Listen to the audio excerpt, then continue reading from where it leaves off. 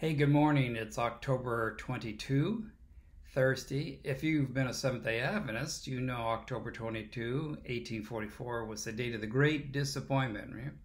Well, we're having a presidential debate tonight, and I don't know if you're going to watch, but I don't think the two are related. So whether you be disappointed or not by performance, not related. But the great disappointment had to do with people who were disappointed that Jesus did not show up on October 22, 1844, as they thought Bible prophecy was telling them. They made a great error in interpreting a wonderful prophecy of Scripture. Well, today I want to talk about, are you sensitive to people's needs? When I was going to college, there was a aviation school that was associated with the college, and it specialized in small planes, and I quickly learned from those who were taking that course that there are old pilots and bold pilots, but they're not old bold pilots. You can't have an old and a bold pilot.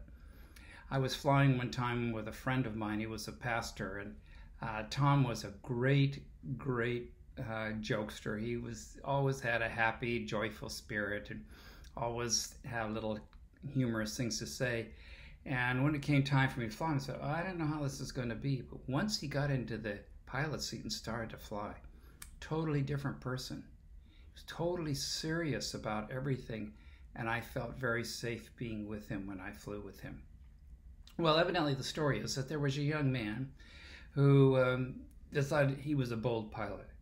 And he decided that he was going to make a quick trip late one afternoon, and it wasn't too far. He was going to land at a small little strip that didn't have any lights or anything. He just said, well, I'll get there before the sun sets.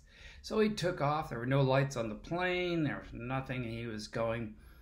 And as he got there, got to the places, he had faced a strong headwind, and he didn't make the progress that he was hoping that he would make. And as he got there, the sun set and left him in complete darkness. Well, he knew he was close. Now he's in a panic to know what to do. And he's, how am I going to find this place? There's a kind of a little fog. So he began to circle around and around. Well, there was a man who was sitting on his front porch. And he was kind of saying, I hear this noise over it. And after several circles around, he was, oh, that pilot's in trouble.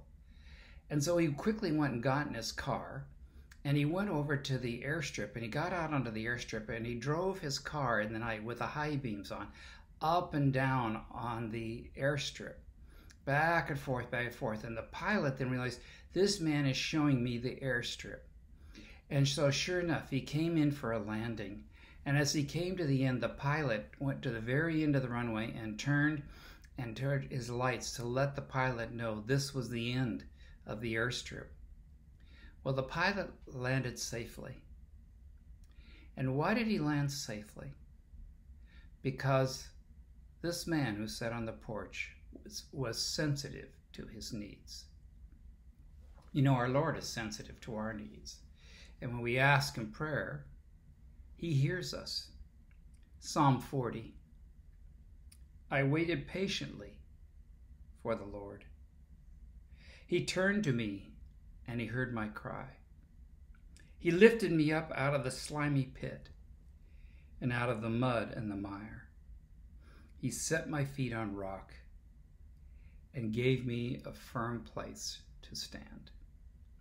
Today, he will do that for you. He will hear your cry. He will put you on a firm place to stand. Call upon him. He will hear you in your hour of need, in your frustration. He will be there. He is sensitive to hearing your prayer. Let's pray. Dear Lord, I thank you that you listen to our prayers. I thank you that when we cry upon you, that you will hear us.